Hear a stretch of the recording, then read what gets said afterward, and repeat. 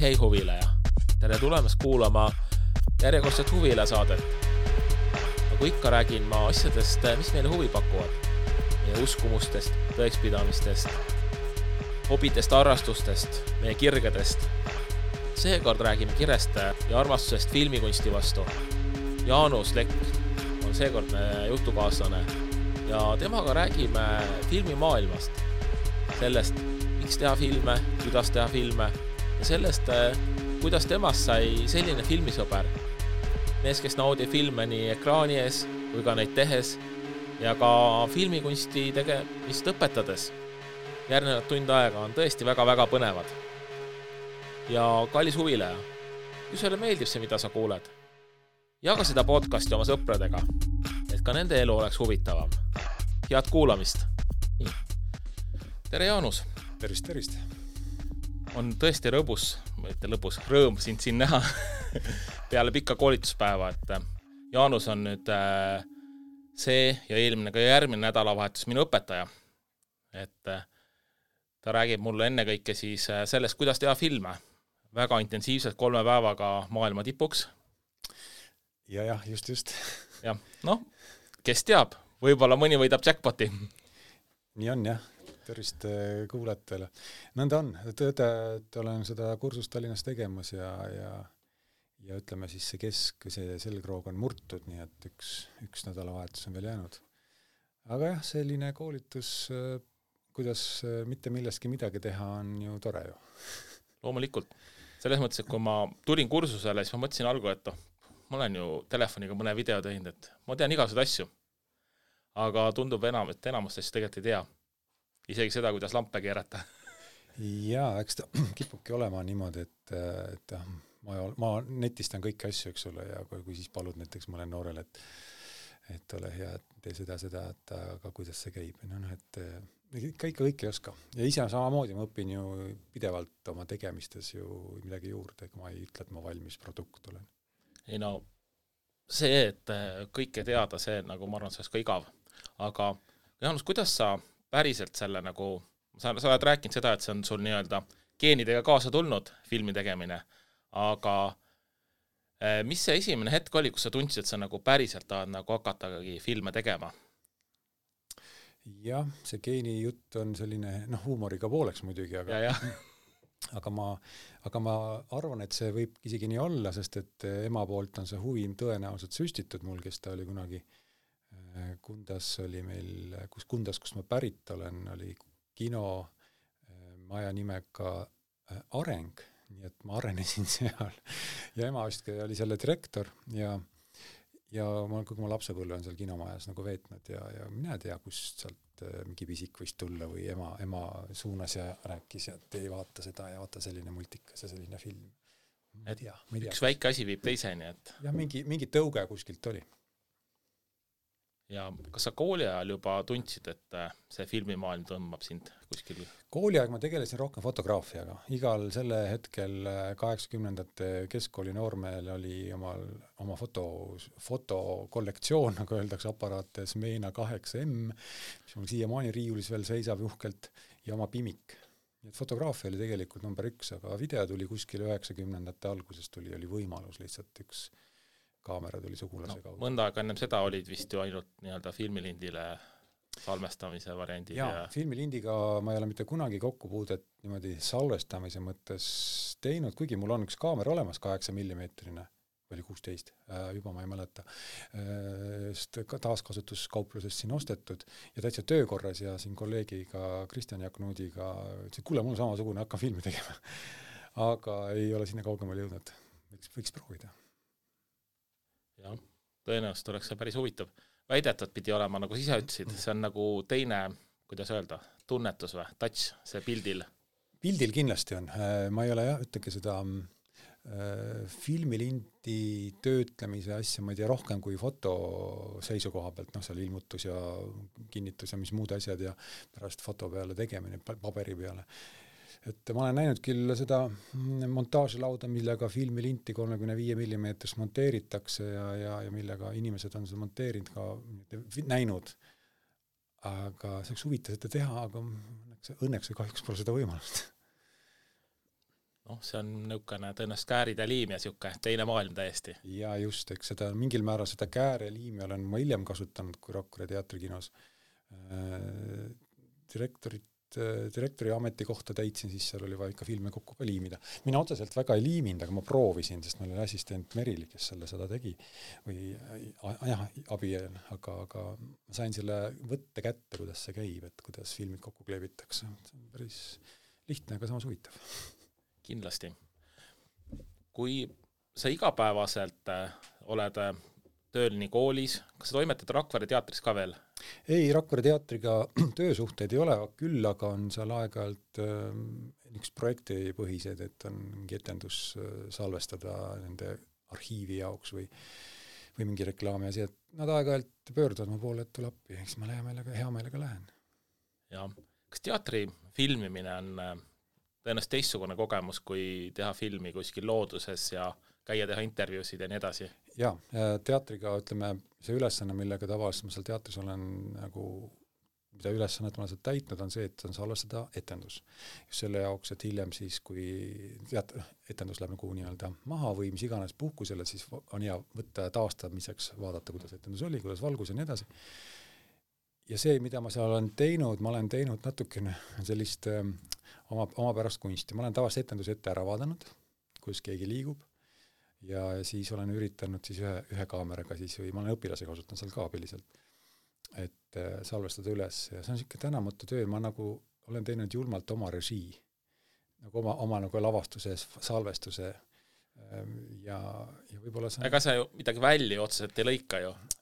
Ei, ma välja, ajalises mõttes mitte. Aga see, et... Kuidas näidata sa mõtled? Lavastaja jaoks võib-olla, et aga miks sa seda näitasid? Mõtlesin, mulle tundus, et see on oluline. Kuigi see on tegelikult minupoolne vägivaldne lähenemine asjale. Aga keegi pole mul nagu niimoodi otseselt kurjustanud, et kuule, et sa ei oska teha või valesti, aga keegi pole ka öeldud, et võta nii, võta naa. Et heas mõttes on vist lastud teha seda teatrikunsti. Aga üldiselt jah, peab arvestama seda, et see lugu ei läheks kaduma. See on loogiline, et ma ei saa siin kellegi peale ju kuidagi pahane olla. Aga loodus on see, et nii nagu sa ette jääb ja sa pead tabama seda hetke, on see mingi lind või liblikas, mida sa tahad jäädvustada, teinekord sa ei saagi. Ja kivi võid filmida, eks ole, hommikust õhtun, see liigu kuskile. Aga kas vahest muidu näiteks lavastaja, kes on nagu selle nii-öelda looja ise, üldiselt ei sekkugi sinu sellesse töösse? Sa pead silmas nüüd teatris? Teatris, kui sa teatris teatritükki üles võtad, et ütleb, et võta nüüd siit poolt rohkem ja sealt rohkem.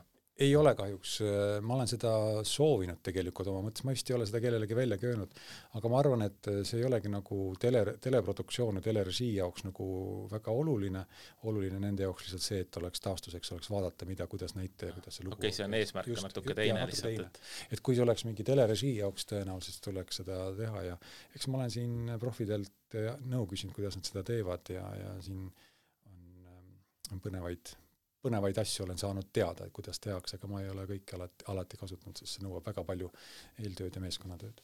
Sest teatrietendus sa võtad põhimõtteliselt kõik ühe võttega üles ja sisuliselt seal ei ole, et katt ja uuesti ja... Jah, täpselt lineaarselt, nagu öeldakse, jupp ja filmi teed nii nagu otse. Tuju või öelg on, et kehvasti ja teeme selle koha uuesti ja või fookus väljas, eks ole, teeme uuesti. Aga sa teed hästi palju ka looduses asju. Jaa, ma mõtlen, igast autod, asjad. Ja video seisukoha pealt ütleme loodusvideosid kui sääras žanri, ma teen ikkagi suhteliselt vähe. Aga kui nüüd looduses olles filmida, jah, seda küll, siin on palju olnud need off-roadi võistlusi ja seal on lilleliblikat on ka kaadrisse jäänud, ma olen kohe nimme kohe leidnud ja otsinud. Kui sul silme ette tuleb selline elukas, no miks sa seda sisse ei poogi. Aga jah, looduses on värskes õhus on hea filmida. Kas see see erineb kindlasti tehnilise poole pealt, kuidas sa väljas filmid, aga kas vaimselt on see ka nagu erinev, kui filmida näiteks, mida on üldse nagu kõige mõnusam sinu arust filmida selles mõttes? Kui sa looduses või mis iganes, ütleme, räägime seda võistluse salvestamist või nagu ma siin enne mainisin, siis tegelikult ju seal nagu see otsest stsenaariumit ei ole, ma püüan leida kaadrit või hetke, mis võiks hiljem vaatajal olla huvitav või võistlejal ennast vaadata, kuidas ta seal sõidab või kuidas ta mingi tehnika käitub või midagi. Iseenesest lihtsam, ja seda püüadki hommikust õhtuni, püüad hetki ja see on väsitav, aega nõuda ja nii edasi, aga põnev. aga näiteks kui kuskil mingit muud asja teha, siis on lihtsam teatud mõttes stsenaariumi järgi teha, võt nii, nüüd ta vaatab sinna, teeb seda, ütleb seda. Okei, teeme 3-4 duublit või rohkem, ka tehtud korras sellega olemas, et mõnes mõttes on see lihtsam, ma tean, mida ma vajan või mida režissöör vajab või keegi, kes mu videoteenust Siuke välivõte on siukene rohkem nagu spontaanne, hetke tabamine. Natuke nagu dokumentaal, vaata. Filmin seda, mis kaadrisse jääb. Aga peab leidma muidugi niisama midagi asjalikku ka, mitte ainult liblikat ja lille. Kui suur osa sellest materjalist, mis üles filmid nagu päriselt nagu välja jõuab vaateni mingi, kui sa lähed mingi off-roadi võistlused, näiteks jõuab sinna 5% või 95% või see on kuskil seal vahepeal? Kui ma kunagi alustasin 2000. aastate alguses nagu juba niimoodi asjalikumalt, võimalus oli ka kaamerat kobedamat juba rentida ja nii edasi, siis tegelikult oli seda nii-öelda kräppi või seda musta materjali, mis läks prügikasti, mis kunagi nagu sisse jäänud, oli üsna palju. Ja ma täitsa julgen väita, et ligi pool filmitust oli mõttetu filmimine. Siis mul tekib küsimus, et miks ma raiskan salvestusmaterjali ruumi ja nii edasi oma aega. Ja siis põhimõtteliselt ajas arenes mul see mõte, et kui ma kaamera käima panen, siis ma mõtlen, kuidas mulle juba see monteerub. Ma ei hakka nagu üle tootma, et mul pärast oleks lihtsam. Sul jookseb nagu juba nagu silmades nii-öelda eelproduktsioon. Just, nagu. Montaaž on juba silme ees, et nüüd oleks seda katteplaani, sealt tules almas on need, sealt ma võtaks need, sealt nad hüppavad sinna mutta, sealt nad teevad seda, või seal keegi ütles, siis katan selle plaaniga või pärast mingi meeleolu mingisugune looduspilt või drooniga või mis iganes seal juurde. Jah, et seda protsenti ma olegi nagu enam nagu arvutanud või aga tõenäoliselt see on see, ütleme siis nüüd subproduktid, mida ma ei kasuta kunagi, et see protsent on juba üsnagi väikseks jäänud. Aga see asi tuleb vist ainult tundide jooksul, et mida rohkem sa filmid ja mõtled selle peale? Jaa, see on nagu see, et ma ütlen esimesed korrad, kui ma kunagi filmima üldse hakkasin, siis tekkis kohe pool sellest filmitust oli minu ajaks nagu mitte kasutamiskõlbulik, selles mõttes, et ei olnud vaja seda. Ja siis hiljem ma olen aru saanud täitsa, et kui Jüri Tallinn, kelle operaatorkoolitusel üks aasta ma käisin, tema ütles väga vahvasti selle kohta, et alati, kui sa kaamera kätte võtad, siis küsi enda jaoks, miks sa seda teed. Kui sa vastata ei oska, pane kaamera tagasi.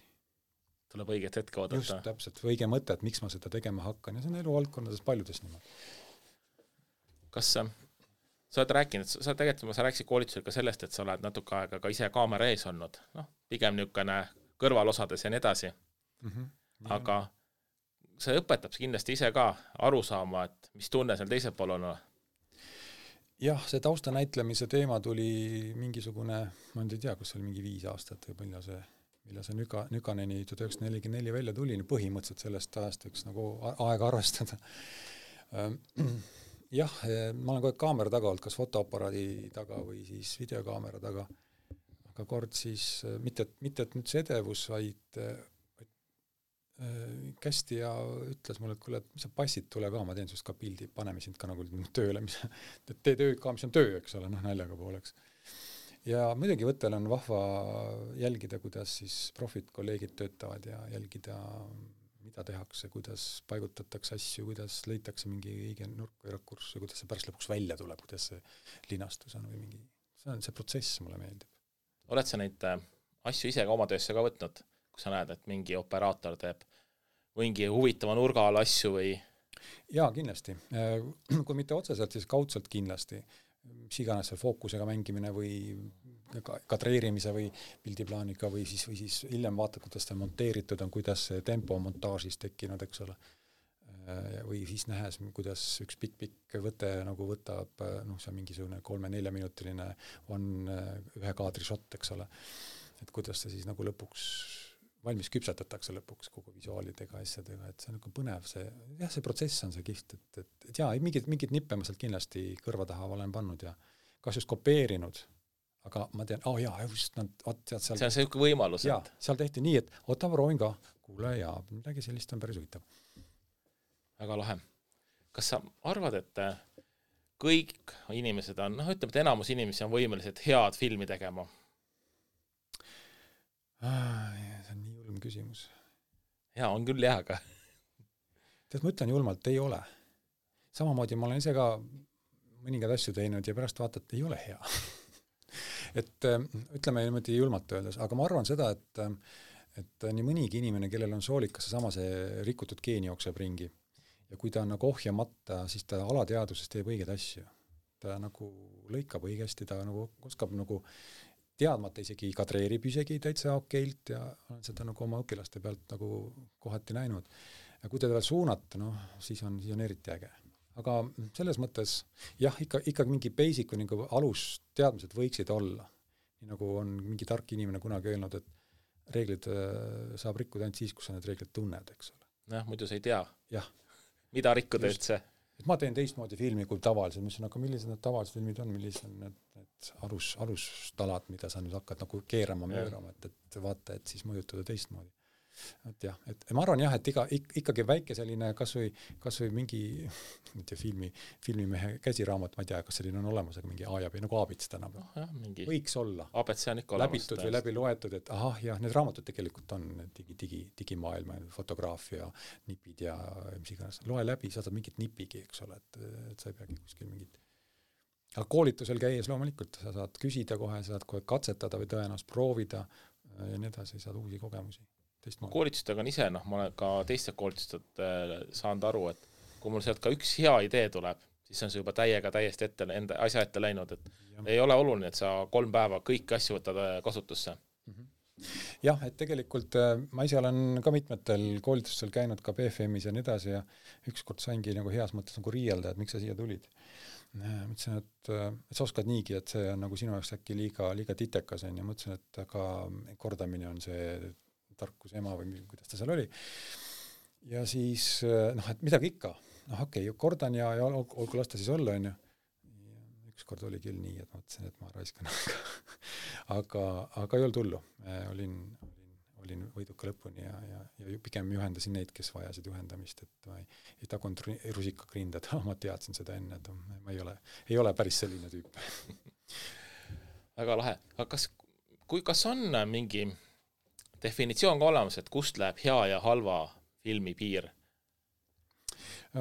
Eks need filme on maailmas erinevad, kui sa oled ka kinos või filme vaadanud, kus iganes, voogedastuses, mis iganes.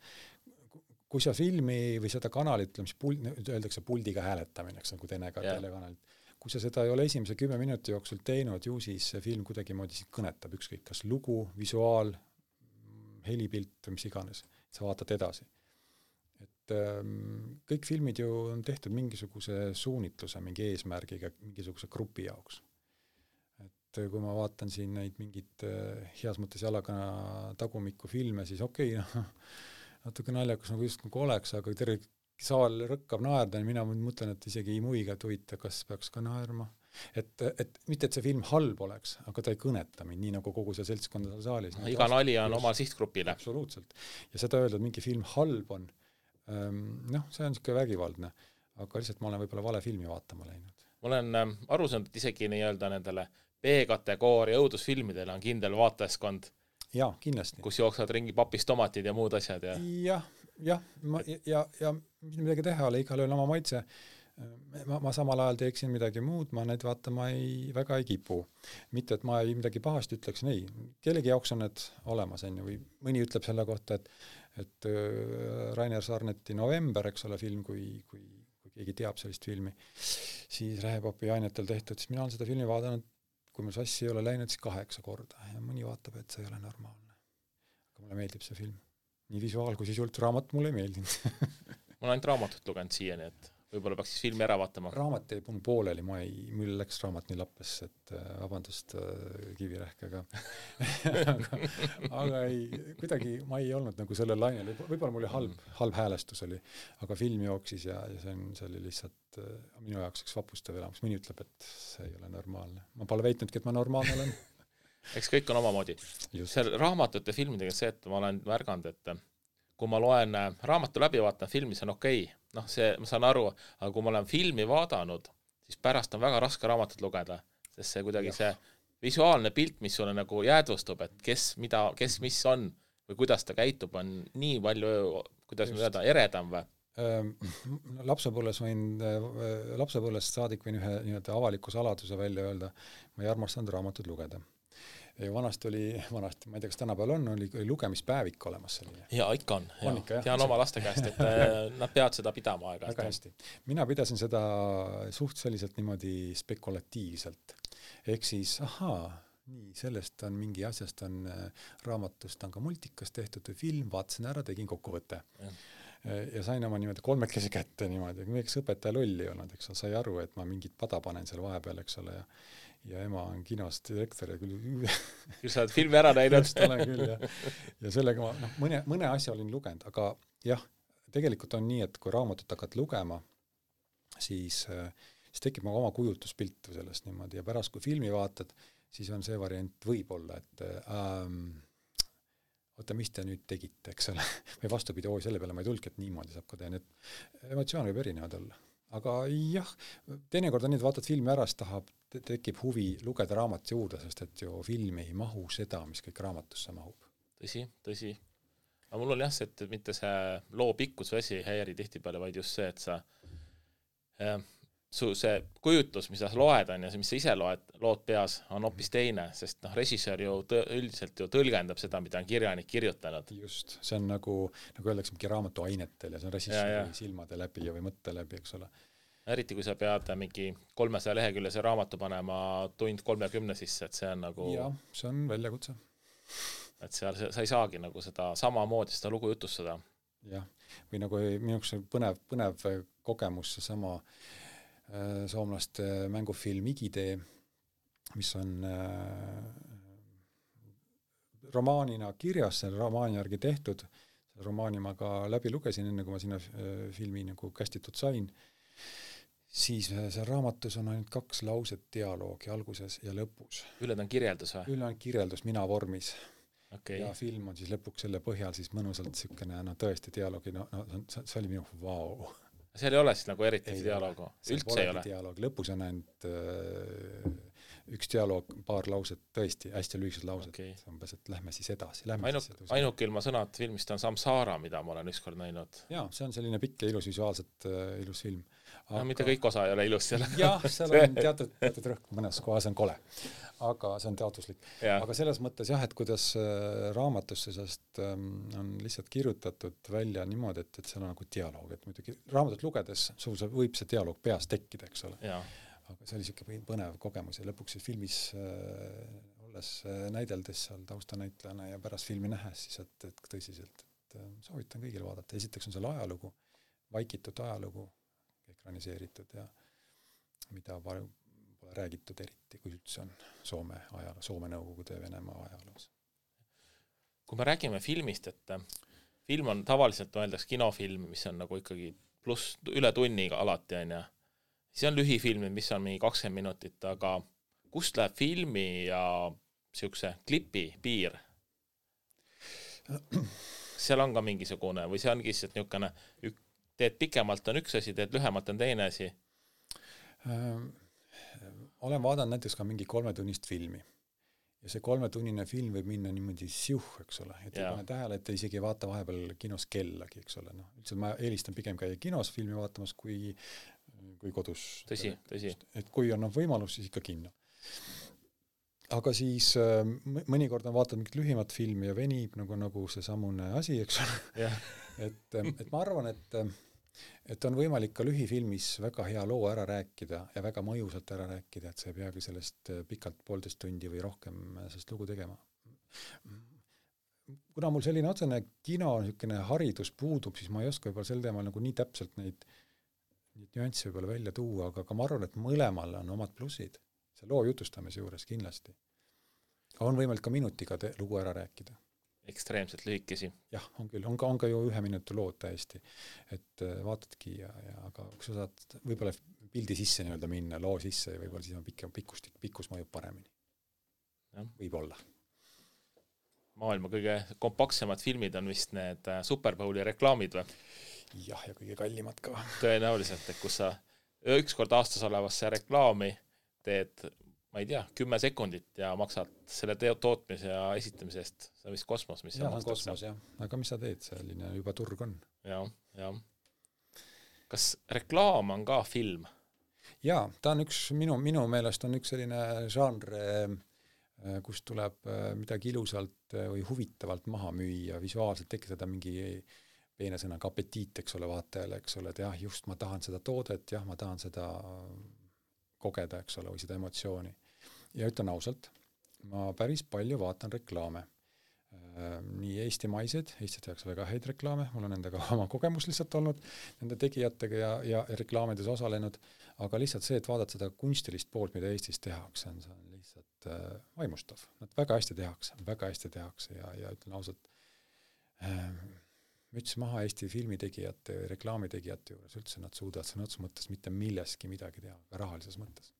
Ehk nagu põhimõtteliselt näpu vahel midagi just. Väga head. Eelarved on sellised, nagu nad on, eks ole, et turg on väike ja siis on ka raha vähe. Just. Ja õnneks päris paljud on välisturud on meid üles leidnud siin Eestis ja kasutavad Eestis väga palju reklaamide tegemiseks Eestis, lihtsalt kogu selle kvaliteedi ja muu selle sisu tootmise pärast. Kas eestlased on siis nagu visuaalselt loomingulised? Ma arvan, et iga rahvas on omamoodi loominguline, ükskõik, mine või kuskile lõunamaale Kõrbesse ja vaata arhitektuuri, kuidas on seal sigri-mikri põnevad kahelplaadid seinas ja see on ka tegelikult ju looming, eks ole, see on see, vaatad neid ja ahetad samamoodi, eks ole, nagu mõnda head filmi, eks ole. Kas on, täna meil oli vaata jutuks Korea filmid koolitusel ja rääkisime sellest, et on raske vahepeal lugeda seda miimikat ja aru saada inimese emotsioonidest. Et kui tugevalt see nagu mõjutab nagu filme, et kui sa kasutad, Hollywoodi filmid on üldiselt hästi niisugused, mõeldubki vist laia tarbekaubaks, aga kui tehakse näiteks Eesti film, siis seda on võib-olla kas teistes rahvustes inimestel on seda lihtne vaadata või? Ja see ongi see kultuuriruumi erinevus, et alates tõesti see, nagu ma seda kogesin ühe Korea filmi vaatamisel, et lihtsalt võt ei ole seda Korea filmi nii palju näinud või seal tõesti selle Jaapani poolsed või ei tunne seda miimikat nii hästi. Kogu see Aasia kultuuriruum. Aasia kultuuriruum on minu jaoks olnud, ma ei ole seal ka käinud, äkki peaks minema uurima ja või leidma inimesed, kellega suhelda. Et puudub jah selline, tundub nagu selline, et tal näos nagu üldse nagu midagi ei liigu või kuidagi nagu see emotsioon on nagu minu jaoks nagu arusaamatus, püüad nagu tabada. Aja jooksul saad aru, et tal ikkagi mingi emotsioon on. Aga jah, minu jaoks ebaharju. Sa ei ole nagu vaatan õppinud nagu seda lugema nii-öelda. Mitte, et see film loll oleks, et mina olen rumal, eks ole, et ma ei ole suutnud seda nagu lahti kodeerida seda nende, eks ole, või nii nagu mõned sõbrad on öelnud, et vaatad neid Aasia inimesi, eks ole, et tundub kõik ühte nägu, on ju. Mõtlesin, aga nad vaatavad meid, me tundub nendel ühesugused. Tõenäoliselt, on ju. Nii et, või nagu lätlased arvavad, et me oleme tohutud aeglased, eks ole, ja värgid kui palju lugusid sellest on, eks ole. See on niisugune kuidagi kuskilt tekkiv niisugune rahvuslik kuvand. Jah. Aga selles mõttes loomulikult, ega siis ju see, et mina nüüd mingit miimikat lugeda ei oska, ei tähenda, et film halb on. Aga see selline kõrval tähelepanek, et nagu pean nagu rohkem nagu pingutama, et aru saada, kas ta nüüd on kurb või. Kas sulle meeldivad kunstilised filmid? Niisugused nii-öelda, mis ongi tehtud nii-öelda festivalide jaoks nagu? Nii ja naa, ma tean, kuhu sa tüürid. Et nagu öeldakse, nii tiip, et ise ka ei saa aru, kui tiip on, eks ole. Mõni on niisugune kunst, mida on nagu kohati mõnda filmi on nagu raske vaadata. Jah, et ma arvan, et see taandub ikka sinna kanti, et ma ei ole päris see sihtgrupp ja võib-olla mul puudub on see hariduslik või hariduslik, eks ole, on nagu väheseks või ma ei taju seda, küll on siin Eestis ka erinevad kunstnikke nimetatud, et miks ta nii teeb, eks mitte muhvigi ei saa aru. Ikka peagi aru saama, nagu kunst on kunstis kunsti näha. Ja tegelikult see on üks tee, kunagi ma samamoodi võib-olla vaatasin mõnda asja nagu pika hambaga ja nüüd ma vaatan, oi kui hea asi, miks mul vanasti see ei meeldinud. See on ajas, see kunagi ei söögi seda, või ma kunagi seda suhu pista, nagu kui hea, kuule, peaks seda muretsema jälle poest. Et see ongi tegelikult, ma arvan, see on ajas ja kui sul asi huvitab, siis sa märkad, et või see tuleb ka vanusega tegelikult tõenäoliselt ka. Et avastad uusi nüansse selle, mis kunagi ei meeldinud. Ma olen ise enda kohta võin öelda, et Eesti filmid on head, aga vahest on neid lihtsalt väsitav vaadata. See tohutu pime hämar tuba ja must lagi, mis siin on pandud. Et... Jah, seda ängi on seal üks jagu, aga samas ma ei tea midagi ikka paelud, mõtle see november.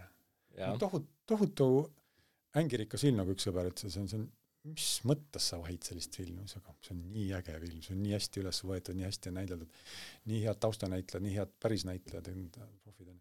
Ma ei tea, mingi asi on, mis mind lummab selle filmi juures. Sest see meie kuulsa Tõe ja õigusega on samamoodi, osad on käinud seda korduvalt vaatamas, mina vaatasin ka selle ära, aga ma arvan, et ma vabatahtlikult teist korda seda e-post ei vaata vist.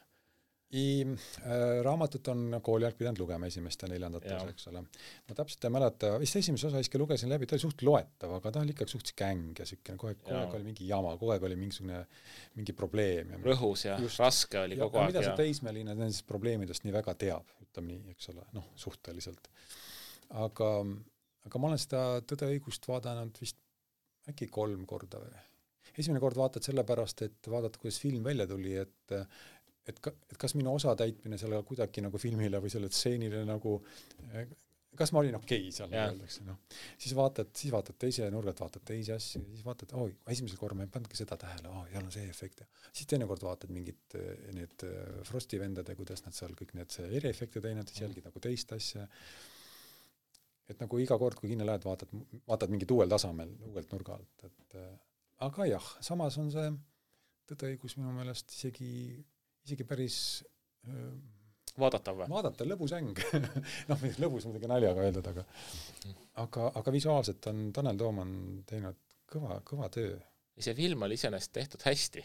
Jaa, kahtlemata. Aga see on tõenäoliselt nagu jälle niisugune maitse asi, et ühele meeldib ühesugune pilt ja teisele teistsugune. Just, täpselt, see pildikeel on väga oluline, kuidas keegi mingit oma seda pilti ja seda lugu jutustab, et me siin võime ju öelda, et see Blääri nõia film, eks ole, on filmitud. See käsikaameraga, see hüppav pilt. Täpselt, see tundub, et ma kohe jään mere haigeks, eks ole, seda filmi vaadates, aga ta ongi rõhub seda, ta ongi see pildikeel on see, et miks ta nagu niimoodi on tehtud, eks ole. Teinekord on väga staatilised pildid või mis iganes. Et see on juba režissööri töö, kuidas ta selle nagu loo jutustamise juures kasutab neid tehniklisi või tehnika või neid nippe, et oma lugu just niimoodi ette tuua.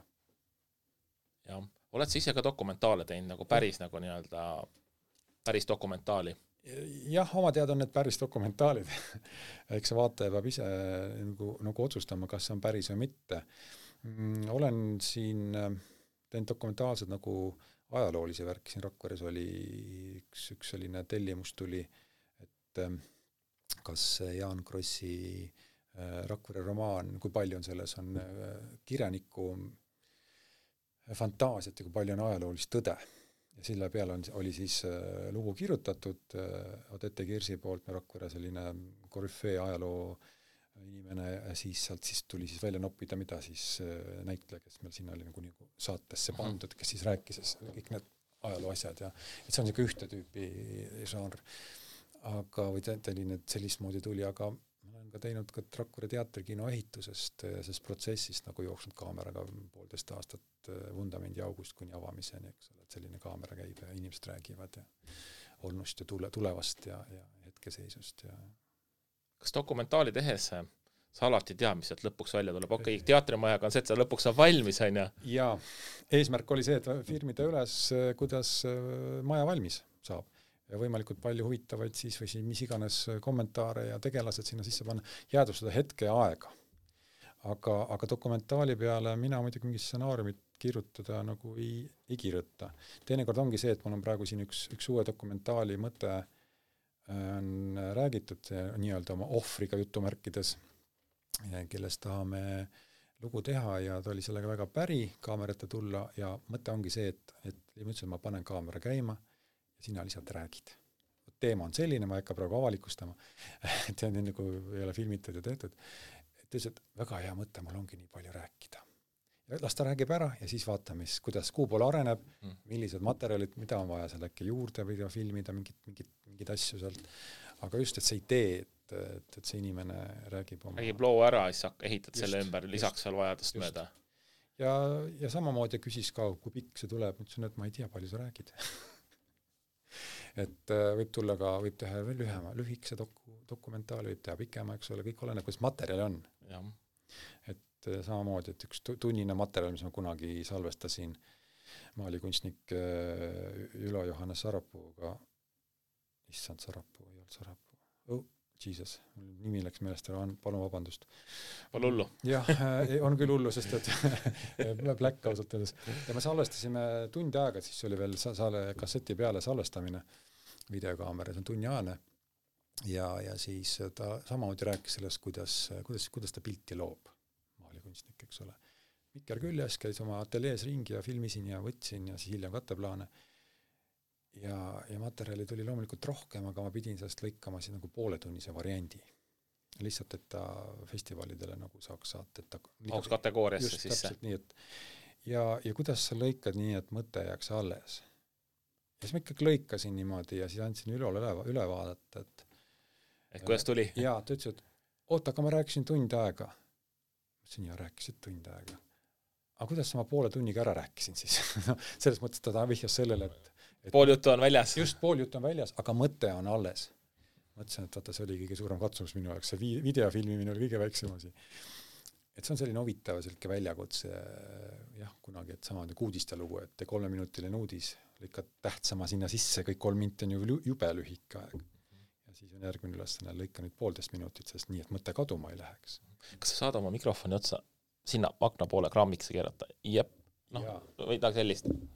Võid ka niipidi keerata. Okay. Siis kui sa räägid, pöörad sinna poole, siis sa räägid mikrofonist. Oota, ma sätin korra. Ja, just. Sellise asja. Jooksen liiga kaugele igale. Ei, see mõttes, et lihtsalt ta oli, kuna ta oli nurga all, et nagu sa ennast kõigutsaid, sa vahepeal kipud ära kaduma. Hästi, minu viga. Ei ole hullu, siis ma lihtsalt kohendasin. Kui dokumentaalidest rääkides, ma vaatasin hiljuti ühte dokumentaali Metallicas, seda vist oli filmitud ma ei mäleta, aastaid oli see pikkus. No, võimalik, jah. Et ma kujutan ette, et siukest dokumentaali teha, kus on nagu meeskond käib kaasas mingi 4, 5, 6 aastat ja teine variant, et teha nagu siukest, lühidalt üks inimene räägib oma loo ära ja sinna veel mingid asjad juurde. Et kas need on nagu põhimõtteliselt ka natuke erinevad žanrid? Või nad lähevad ikka dokumentaali alla, dokumentaali alla lihtsalt on see, kuidas see tehtud on, see on nüüd ise asi. Samamoodi võib siin öelda, kui Eestis kaugemale minemata oli see lugu, kus sellest uusmaailmast see elamura... Suure Väike-Ameerika see seal. Jah, seal oli nendest ühest tegelastest seal dokumentaalfilm. See kus on see nii-öelda rahvamaja või see sellel teemal või? Ei, see oli ikkagi see elumaja, kuidas nad seal hullasid ja määlasid Suur-Ameerika seal oli mingi jään vastuse võlgu. Ja seda filmiti 5 aastat käis kaameraga. Pereelu oli kõik ununud probleemi kui palju. Et lihtsalt võttis protsessi üles, eks ole, et lihtsalt saaks nagu seda tegevust, kuidas nad seal oma asja ajavad ja kuidas tahavad elu paremaks teha oma selles piirkonnas seal nii-öelda. Et ma arvan, et mõnda asja peabki kaua filmima, sest siis sa saad mingi etapi kätte, me võime 1 päeva dokumentaali ka teha, eks ole, kuidas Jüri või Mari tööle läheb ja kuidas ta seal läheb ja siis õhtul jõuab koju ja ütleb, et jah, võt nüüd oli nii. See on ka dokumentaal, päevadokk, ma nimetaksin seda. Kas sellisel juhul on ju ka, kui inimene teeb omale nii-öelda selle Instagrami feedi sinna video 10 sekundit, räägib 2 sõna kellegiga ja kajastab nii-öelda hetke, see on ka siis mingil määral dokumentaal. Ta fikseerib hetke, foto ju võiks ka öelda dokumentaal, hetke, eks ole, kaadrik, eks ole, ühest filmist on ju. Ma arvan, et kui ikka mingi lugu jutustatakse, siis on ta pigem dokumentaal. Siis ta on pigem dokumentaal, kui jällegi ma lähtun sellest, et oma kogemusest, lihtsalt oma arvamusest, mitte nüüd akadeemilisest haridusest, mida mul eks ei ole, rõhutan veel kord. Et selles mõttes, kui ma ise mingit dokke vaatan, siis ma tahaks nagu leida nagu mingisugust lugu või mingit, et ma jõuan kuskile selle looga. Õlimäe õied oli üks selline dokumentaalfilm Eesti pärit, Tapalt pärit naisest, kes siis lõpuks seal kloostris Kreekas vist oli see jah, kuidas ta siis seal oma elu, tema elukäik, kuidas ta üldse nii kaugele jõudis ja lõpuks kuni siis teda enam ei olnud, eks ole, et nii pikalt oli seda filmitud sellel ajal. see on nagu selline kulgemine või siin on dokke ja Eestist teisigi veel päris vahvaid on, vaatad ja kuulad neid arutlusi või mõtteid, et kes on seal nii-öelda seal kaadris, eks ole, et on päris palju vaatamist. Kunagi ma ei armastanud dokki üldse, absoluutselt. Dokumentaal, milleks mul seda vaja? Seal pole mingit stsenaariumit või kuidagi tundub nii imelik, et nüüd ma pigem, dokk on kuidagi huvitav, ma jäädustan ajahetke või seda nüüd ja praegu, seda inimest, seda tegevust. Tundub kuidagi nagu ennast ka nagu jäädvustades seda tehes või niimoodi kuskil annaalides. See on nagu raamatu kirjutamine mõneti. Jah. Kas filmižanrid muutuvad ka ajas? Selles mõttes, et draama ja komöödia, need nagu jäävad iseenesest põhiasjad, aga kas siin tänapäeva selle multimeediaga on ikka juurde tulnud nii-öelda? Või alaliike või? Ma arvan, et üldiselt on muutusi olnud. Kasvu kõige lihtsamalt, kui ma lähtun oma isa sõnadest, kes ütleb, et tänapäeval ikka need filmid on nii imelikud. Ma siis küsisin, mis mõttes imelikud. Kõik plingib ja hüppavad ja mingid värelev igal pool, et vanasti siis ma hakkasin mõtlema. See on see, et see visuaal on hästi palju muutunud. Täiesti, ja see paljugi muudab ja paljud ei saa aru, miks muusikavideod kõik hüppavad, miks need kargavad ja need ei nagu all ühelegi filmimise reeglile, eks ole, keskplaan ja suurplaan ja üldplaan, eks ole, et need kõik on virvarr, eks kõik plingib ja mingid nagu, et hoopis, aga see ongi oma žanr, oma stiil, see paljudele see ei sobi. Nagu isaga mul ütleb, et mis laulud tänapäeval on, eks ole. Vanasti ilust meloodia ja nüüd on mingi kopped ja kopp, eks ole, mis iganes ta ütleb. Taust on kõigil ühesugune. Jah, mõtlesin, aga see on tänava stiil. Sinu noorusaeg oli teine stiil, eks ole. Et seega ma arvan, et kõik muutub, aga kindlasti mingi aeg jõutakse nagu juurde tagasi, ei pea kaugele minema. Quentin Tarantino on kõik väidetavalt, kõik oma USA kodumaised filmid VHS-il ära vaadanud ja nende põhjal siis oma filme teinud, eks ole, kasutades nii-öelda meie mõttes viimse reliikve kilde ja asju, eks ole. Ja. Nii et kõik taaskasutus on tänapäeval väga moes. Ideed on ka jälle, võta ja näita uues kuues.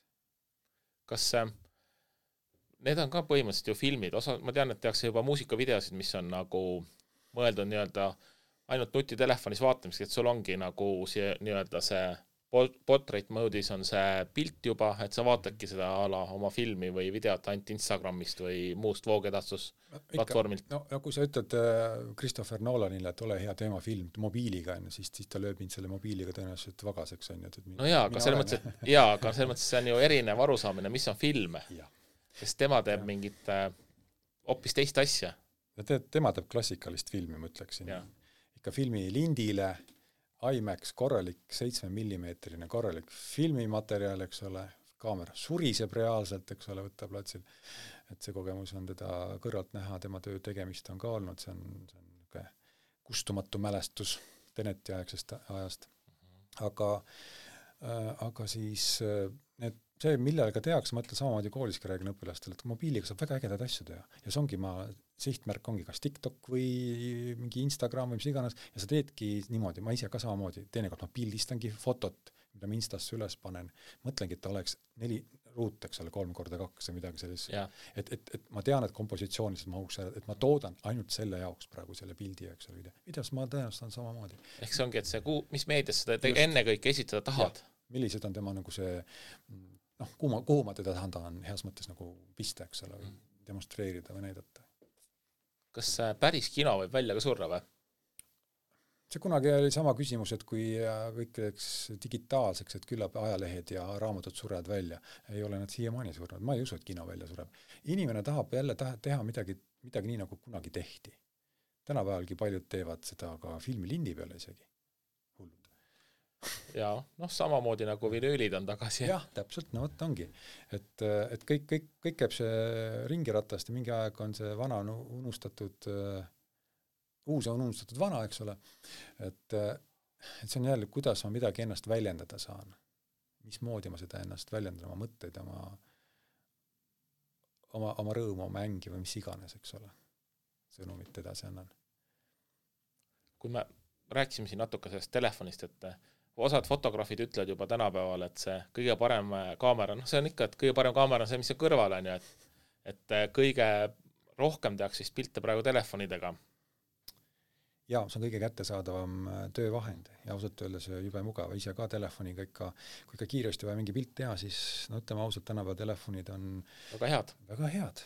Ja siin nimetamata toodete nimesid, siis nii mõnigi toode ju teeb lausa niimoodi, et saabki sinemaatilisi filme, efektid, mingid filtrid ja muud asjad, tekib küsimus, et aga miks ma pean seda kallist kaamerat ostma või rentima, eks ole.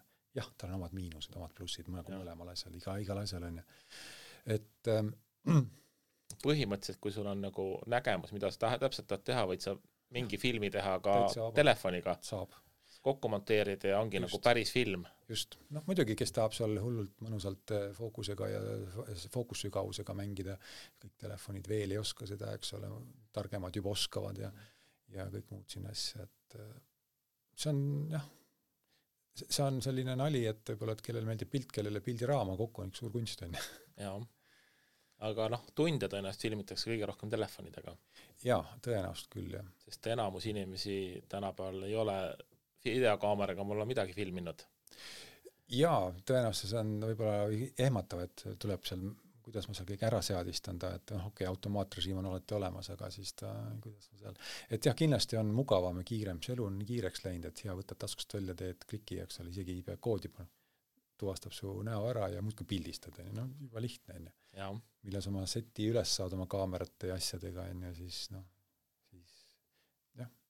ütleme, see elu nii kiireks läinud, et telefon on nagu heas mõttes esirinnas. Kas on lihtsam nagu ka filme teha või filmi tegemist õpetada? Või kui palju sa üldse nagu neid nii-öelda õpetamisi loenguid teed? Koolis ma olen teinud seda gümnasistidele kursuse raames, eks siis on 35 tundi on õppeaasta jooksul üks kursus ja nad on saanud seda siis nagu 11. ja 12. klassis üldjuhul üks klass saab nagu siis 2 kursust kokku siis, mida siis teeb siis 70 tundi, mida on päris palju.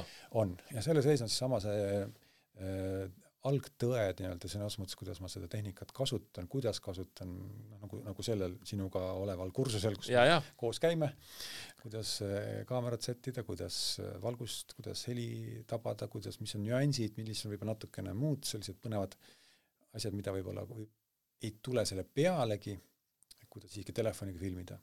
Ja siis juba see on see teema, nii-öelda oskuste teema, millega selle probleemi lahendad, nii-öelda jutumärkid see probleem, kas filmid telefoniga, filmid filmikaameraga või videokaameraga, on ta siis 1K-ga või 8K-ga, mis iganes. Et kui sa oskad neid elementaarseid asju kasutada ja siis need oskused kindlasti, ma ei ütle niimoodi, et see on nüüd, mida sa teed, on vale. Ma püüan nagu need A ja O nagu neile selgeks teha, et see on nagu see vundament. Millega saab mida teha üldse? Just, mida peab nagu silmas pidama, et lugu oleks jutustatud ja vaataja saaks aru. Ja kui sa neid reegleid tead, siis on alati võimalik ja teinekord vajagi neid reegleid rikkuda, et natuke vaatajat ärritada selle reeglite rikkumisega. Väga lahe. Kas, kui lapsed alustavad, gümnasistid sul, noored siis pigem tegelikult, seda koolitust ja nad lõpetavad, kas nad näevad siis nagu läbi telefoni kas või ekraani asja vaadates teistmoodi? On seda märgata? Nagu? Ma arvan, et jah, on küll.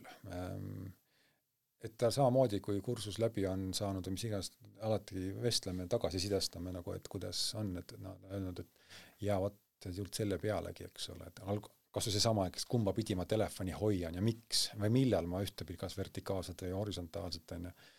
Et kui ma tean tulemust seda, et ma tahan tõesti nagu ütleme, et väljundan, vaata Instagram, siis ma loomulikult filmi, see ongi selle jaoks. Siis see on nagu narr teistpidi filmida. Täpselt. Nii et sellega peab arvestama, kuhu sa mida sa teed. Ja kui sa seda oskad nagu natuke sammukese ette arvestada, siis sa oledki juba päris asjalik. Mina samamoodi kogu aeg õpin edasi, eks nagu ma ütlen, ja õpilaste samamoodi kuskilt sa pead edasi minema, et uusi asju õppida, et sa kogu aeg koperdakse, kolistakse ämbrites. Aga iseenesest õpilastega on mul vedanud päris mitmega, et ma nimetan, et siis mul on nagu see palgapäev, 13. palk tuleb nii piltlikult öeldes, kui mõni õpilane on Balti Meedia filmikooli sisse saanud. See on küll äge. Ja üks õpilane, ta ei ole otseselt minu kursuse õpilane, aga ma olen ka niimoodi teisest koolist õpilast lihtsalt niimoodi küsin tema teda juhendanud, et tee nii, eks ole, niimoodi infot jaganud ja mõni õpib Londonis, Inglismaal täna selles mõttes, mitte päris Londonis, aga sealt Southamptonis kuidagi seal kandis. Ja filmikoolis on ka nagu mingil määral palgapäev, et ma olen suutnud ta geeni natukene nihutada või ta ütleb, ma lähen, sinna see mine. Sest mina ei ole käinud kuheski filmikoolis otseselt olnud. Aga siis keegi teeb minu tegemata õpingut tasa, nii et õpetab mulle ka pärast. Ma olen õpilastelt tagasi ka õppinud, et ega selles mõttes ei ole mingit... See on normaalne protsess, ma arvan. Ja alati, kui mõni küsib mu käest, et kuidas see käib ja kui ma ei tea, siis ma ütlen, ma ei tea. Aga uurin järgi või vaatame koos. Või kui sa saad enne teada, õpeta mind ka. Kas mõne lapse juures või noore juures on nagu näha, et tal on nagu seda silma rohkem? Ja ikka. Et vahest sa äkki saad nagu kohe aru, et võtab asja kätte ja ta näeb teistmoodi. On küll. Üks õpilane mul oli selline ja me istusime seal koolis selles montaažiruumis, mina tegin oma asju ja tema siis kõrval lauast teist pani seal koolitelevisiooni mingid asjad saadet kokku meil. Ja siis vaatan, kuidas ta seda teeb, nagu, et timeline jookseb ja mõtlesin, siin ma teeks kati lõike ja tegigi selle koha peal lõike ja okay. Langes kokku minu mõte. Ja tükk aega jälgsin üsna palju, jah, 90% tegi täpselt nii, nagu mina oleks lõiganud seda lugu seal. Ja siis ma ütlesin, et kuule, et tead, et sa nagu lõikad nii sarnaselt, nagu mina lõikan. Ja tüüp siis vaatab mulle sügavalt silma, ütleb, et aga sina oled mind nii õpetanud. Nii et selles mõttes, jah, ma ei taha päris, et keegi mind jäljendaks, aga mis igaüks peaks tegema oma käekirja ja ka see montaažil on ju, siin on ju Eestis on väga häid monteerijaid, kes teevad suuremalt osa Eesti ja välismaa filme monteerivad kokku. Sest montaaž on ju, lutustab loo uuesti. Ja kui sa montaažis tõesti sekund sinna, sekund tänna lõikad, siis tuleb hoopis teine rütm, teine info sellest filmist. Sul võib mingi paar kaadrit jääb välja, sa näed seda asja hoopis teistmoodi. Täpselt nii. Nii et selles mõttes nii mõnigi õpilane, näen ja ma olengi, kõigist ei saa operaator, mõni ütleb kohe, et aga mind see opereerimine ei huvita. Mind huvitab see, kuidas asja ajamine, mind huvitab see orgunnimine, mind huvitab, ma ei tea, see produktsioon täpselt, mõtlesin, jumala eest, väga hea. Aga hea, kui sa natuke tead, kuidas asi nagu kui sul pole aimu, mida on vaja produtseerida, mida on vaja teha, siis sa ju ei saa seda teha. Et mis on selle töö spetsiifika nii-öelda, eks ole, et mitte nii, et hakkame nüüd filmima, vaita nuppu, et mul läheb ettevalmistusaeg, eks ole, miks selleks vaja, et sa pead arvestama sellega, et kogu meeskond teaks, millega tegeleb heli, millega tegeleb operaator ja tema abilised ja valgus, eks ole, ja muud ja näitled ja castingid ja muud siuksed asjad. Kas Eestis elab filmi tegemisest ära ka? Puhtalt selles mõttes, okei, siin on tuntud režissöörid asjad, aga ütleme, et niimoodi nii-öelda lihtsalt aegad, kui keegi tellib tööd ja asju? No mina teen seda filmi ja muud seda video ja muud asju nagu oma põhitöö kõrvalt, eks ole. Ja seda ma tean. Just harrastusena. Ja tegelikult, kuna ta mul oli selline mitte juriidiline keha, mul siis lõpuks sai selgeks, et peame oma juriidilise keha tegema, mis andis võimaluse, see otsa mõttes avardas nagu öeldakse sissetuleku võimalusi. Sest et loomulikult ega mingisugune ümbrikus ja mustalt maksmine mulle ei ole kunagi sobinud. Ja et see annab nagu toidab seda minu seda tegevust, ma saan selle oma tegevuse ära klattida, isegi tehnikat aeg-ajalt täiendada või uuendada. Rahas ma ei suple, aga ma ei võta ka kõiki tööd teha, mida võiks teha, sest et ma endale sealt ju palka ei maksa. Ole sealt palgalisi kohti.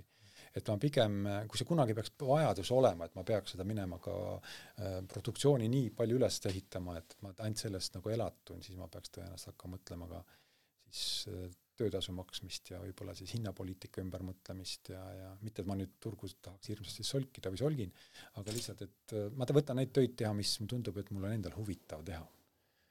See on kõige parem. Aga kas Eestis on palju nii-öelda professionaalseid filmitegijaid? Minu meelest on ikka, jah, muidugi. On ikka, jah, ja kindlasti on veel palju ka neid, kes ka nagu minusugune harrastaja kuskil teeb midagi ja päris huvitavad asju on, mida ei teagi, et sellised inimesed olemas on. Kas niisugused harrastusfilmide festivalid on kindlasti olemas? Jaa.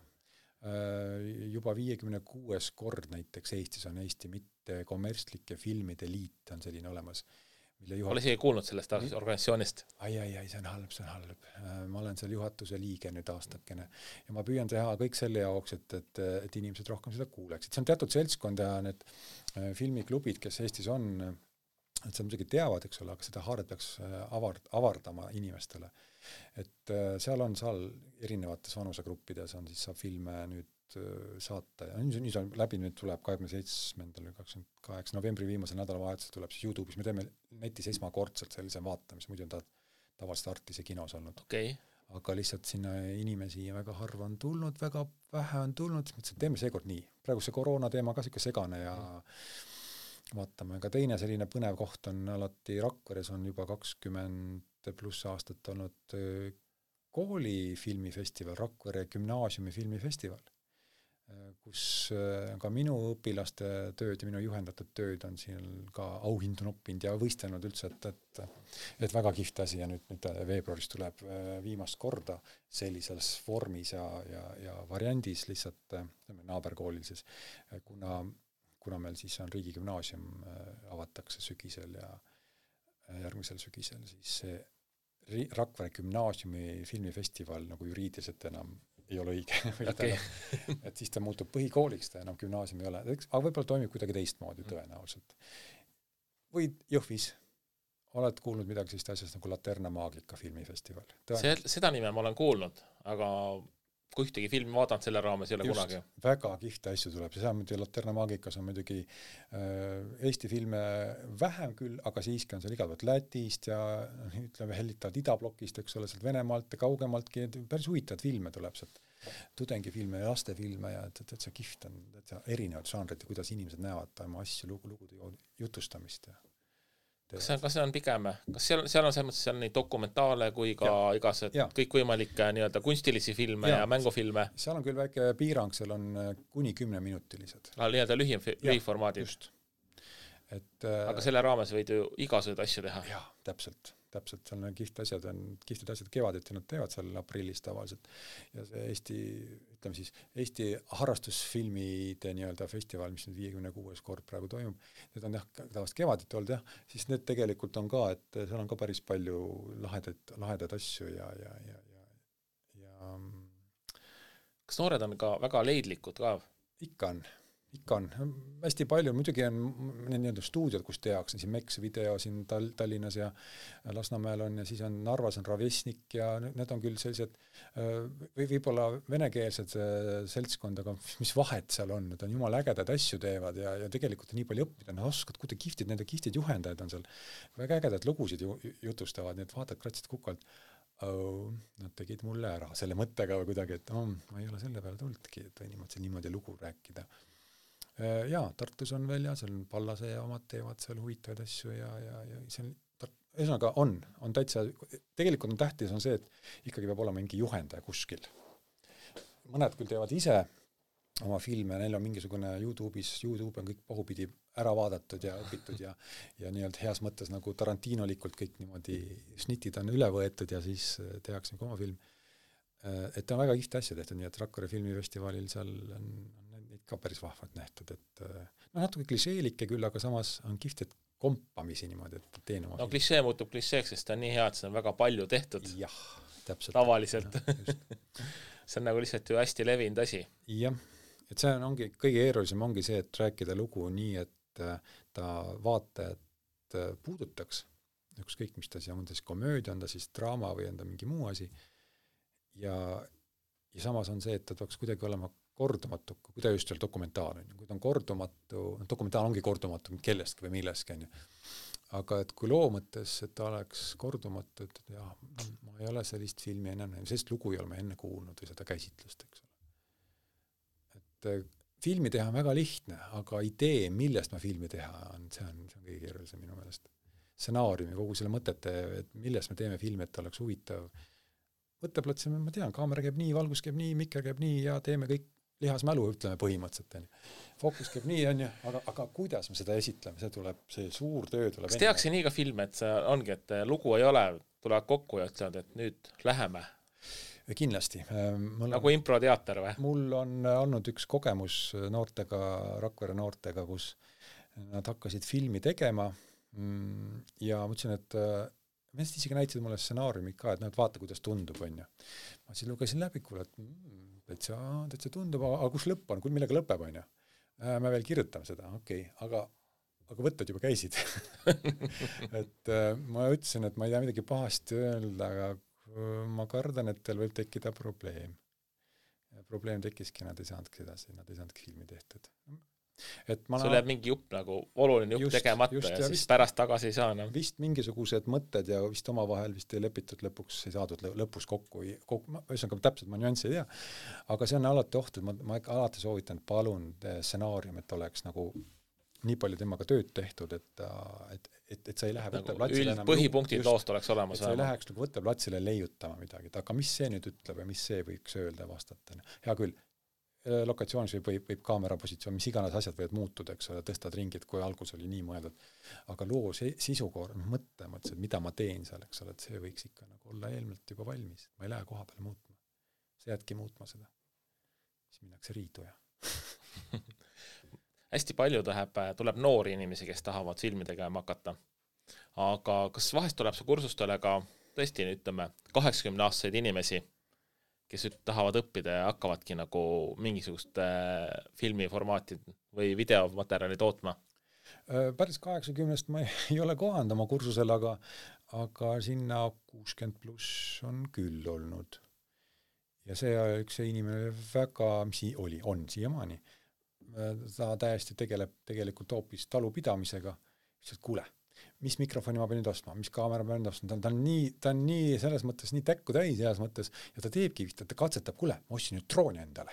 Ma tahan nüüd ülalt ka filmida oma talu ja kogu seda talu tegemist, mis on väga hea, sa saad jäädvustada oma talu tegevust, eks ole, see on täielik dokumentaal. Just, jumal äge, noh. Ja siis suunadki, kuidas seda kasutada, siis ta pühendus, võtate individuaalne tundi järeleaitamist, et kuidas seda, siis ta kelistab aegalt. Kuule, kuidas ma nüüd seda võiks ühendada, kuidas ma siit üle kanda, kuidas ma seda ostis omal režiipuldi, eks ole. Kuidas seda, kuule, ma tean, et see on olemas, ma tahtsin ka isegi näppida, aga ma pole näppinud. Kuule, võta, katseta, tee selgeks, siis tule räägi mulle, kuidas see käib. Mul äge, mina targemaks on temaga. Et on selliseid, ja üldsul kursusel ikka inimene tuleb ikka mingist soovist midagi kuulda, näha, õppida midagi juurde. Jah, et see on keegi igavusest, selles mõttes, et keegi ei tule selleks sinna, et mitte midagi õppida. Jah, ja selle eest raha maksta. Jah, see oleks nagu, jah. Jah, see oleks nagu, kuigi jah, et ütleme, koolis on nagu teistmoodi, sest et on koolis on sa pead kohati. Ja kohati ja mõned sattunud rühma, kes nagu kellel natuke igav. Nad on vales kohas. Aga saam hakkama. See on kool on teine asi. Et vabatahtlik õppimine on hoopis teine asi. Et selles mõttes ongi, et kui ma võtan vabatahtlikud, mingi huvi on, tegelikult mõnel ei pruugigi huvi olla, aga kui ma õigel nupule vajutan, see huvi tekib. Võib tekkida, eks ole, võib see nagu geen aktiveeruda, et kuule, aga tegelikult jumal äge. See sädäme süütamine on väga lahe. Noortega tegime ükskord Pati ja politsei filmi ja Rakveres ja siis üks kuitus, tema tahab olla siis klapi operaator, see klappi lööb, eks ole. See. Just. Aga klapimeestega juhtub, ma ütlesin, aga sa tead, et me pakkusime sulle ka ühte teist rolli nagu mängimiseks, on ju. Ei, ma ei taha kaamerata, ma tahan ka seda. Aga sa oled ju ka kaamera ees, ei, ma tahan klapi, ma pean arvestust, mis kaadrid on tehtud. On ju. Sa ka tead, siin lõigatakse välja filmist ju kogu aeg. Iga kaadri alguses lõikan see välja pärast. Ja ma tean seda. Ja pärast ma tegin talle väikse üllatus, nii et klapi lugu on täiesti üks selline lühifilm. Temast, jah. Kõik klapid niimoodi, muusikatanss, kõik niimoodi, ja pani niimoodi muusikasse nagu väike nagu muusikavideo niimoodi, võttepaikadest. Nii et ta sai oma filmi. Väga äge. Me oleme juba üle tunni aja rõtustanud, tead seda? Hullu maja, jah. Ma tavaliselt küsin, ma arvan, et me peaksime nüüd vaikselt otsad kokku tõmbama. Sa pead hakkama kodu poole sõitma. Aga ma küsin, et kui sa peaksid endale veel mingi uue huvi valima, mida sa tahaksid teha? Või tahaksid sa oma filmimaalis midagi uut täiesti teistsugust proovida? Ma kunagi olen isegi seda mõelnud, et mis juhtuks, kui ma jätaks selle harrastuse sinna, kus teised. Et mis oleks edasi?